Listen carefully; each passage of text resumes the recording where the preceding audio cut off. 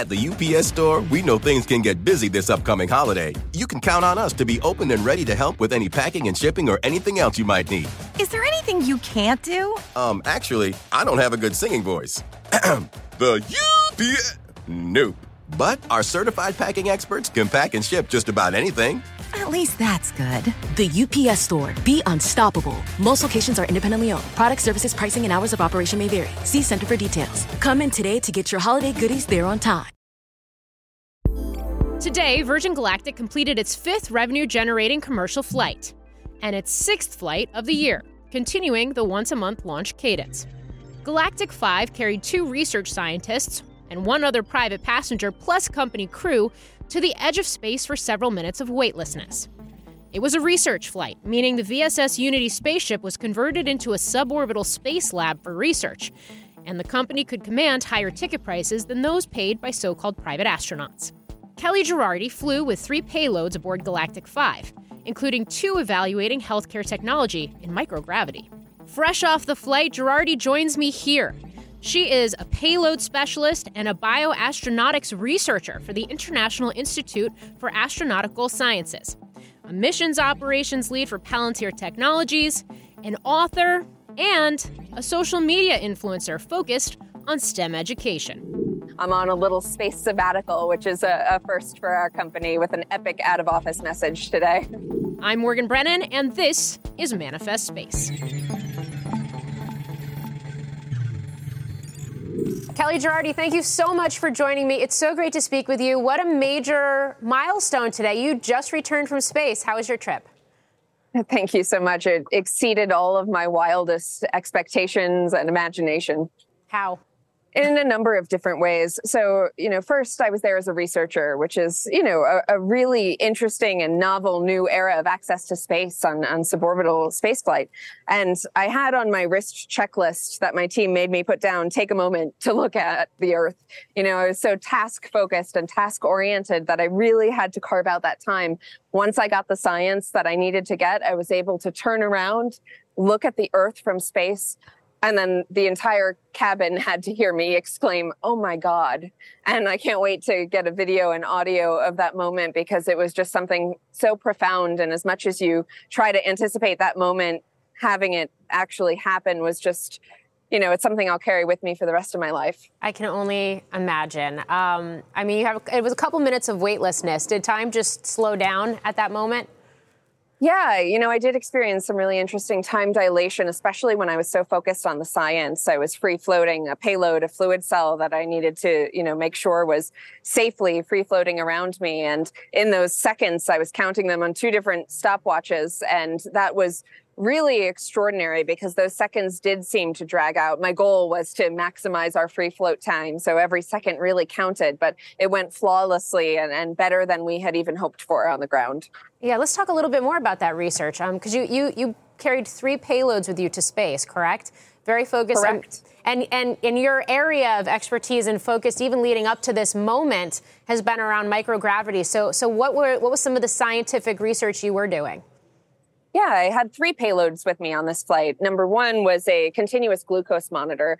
It's one of the first times that a CGM has been deployed in the space environment. And so that's really exciting. There's some interesting research suggesting that spaceflight and long-duration spaceflight can induce insulin resistance, but still questions as to how quickly that might happen. So we're hoping to contribute to that data. And then I also have a number of parents in my community who are parents of type 1 diabetic children who aspire to be astronauts one day. And so I'm excited to see that opportunity continue to, to contribute to that research and to see, the first diabetic astronaut in the future. I also am wearing an Astroskin, which is a biomonitoring device that is currently worn on space station by astronauts. But this flight was the first time that we were also collecting data during the launch, re-entry, and landing portions of flight. And then finally, the star of the show from a sort of visual perspective was the free-floating fluid cell. It was a thermodynamic fluid experiment designed to see how liquid behaves in a container in microgravity. And so that was really exciting to get to free-float it in continuous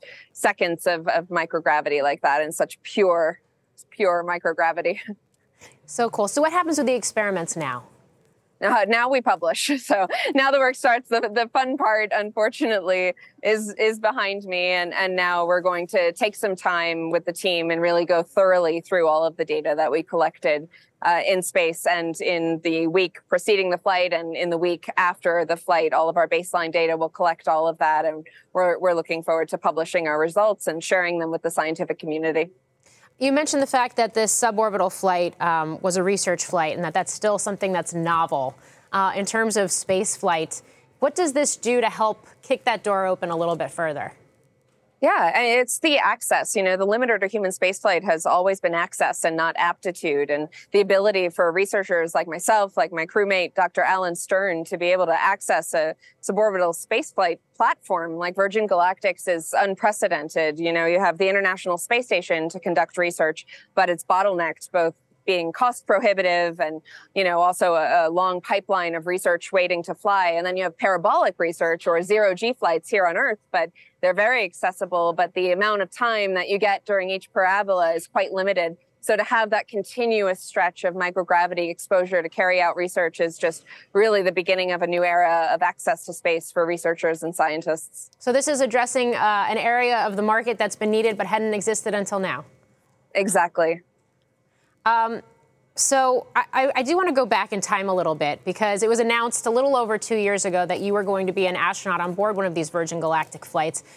What was your process to get to this space flight today, both in terms of the training in the last couple of days, but even more broadly in the last couple of years to be able to do these experiments?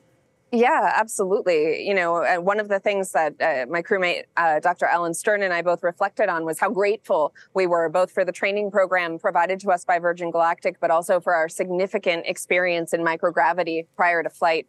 I've crossed 100 parabolas in my career, and that enabled me to maximize every second of my flight with Virgin Galactic. From the minute that we were cleared to unstrap that 5-point harness, I was out. I was able to maneuver in a very confident way and be able to use both of my hands to extract my payload and then to resecure it when it was time, and to be able to take away the focus and concentration from having to learn all of that in a very dynamic environment, to already be familiar with it. So I would credit a lot of the preparation to both, aerobatic flight, high G exposure, making sure the sensor placement was all validated, and then a ton of zero-G exposure and practice to just nail that choreography. So on game day, we were ready.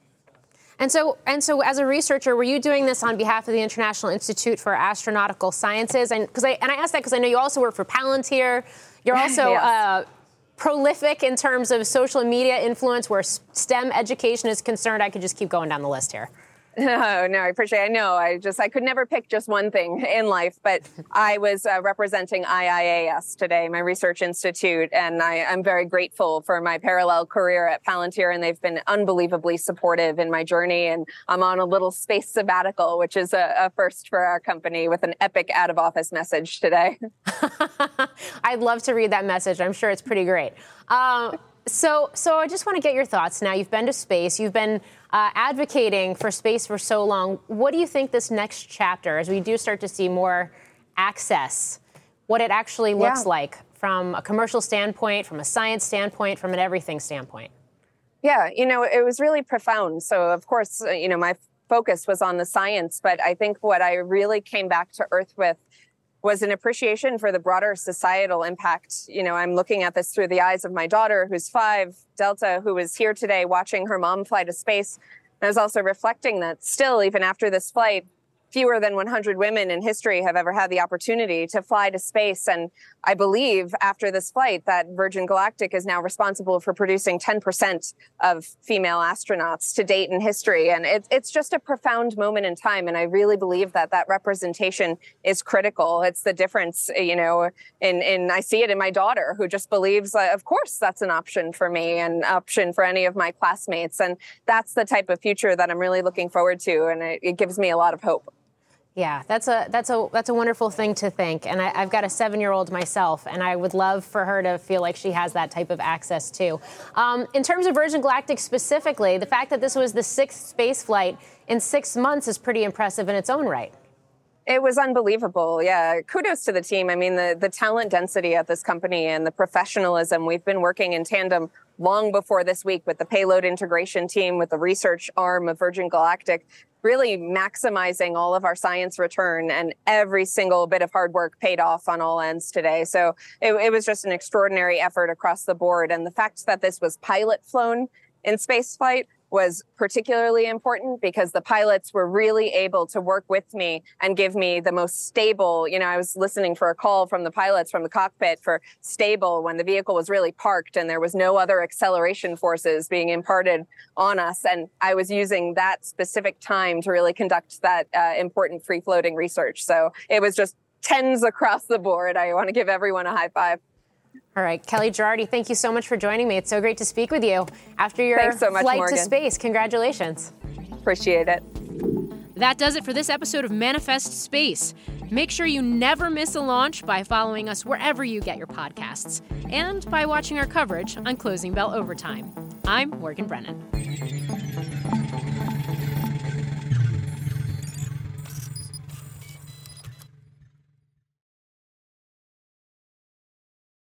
You haven't heard about the McCrispy yet? Well, then, you probably haven't heard the sweet silence after the first crispy bite either. Go try it for yourself to hear the best nut sound you've ever heard.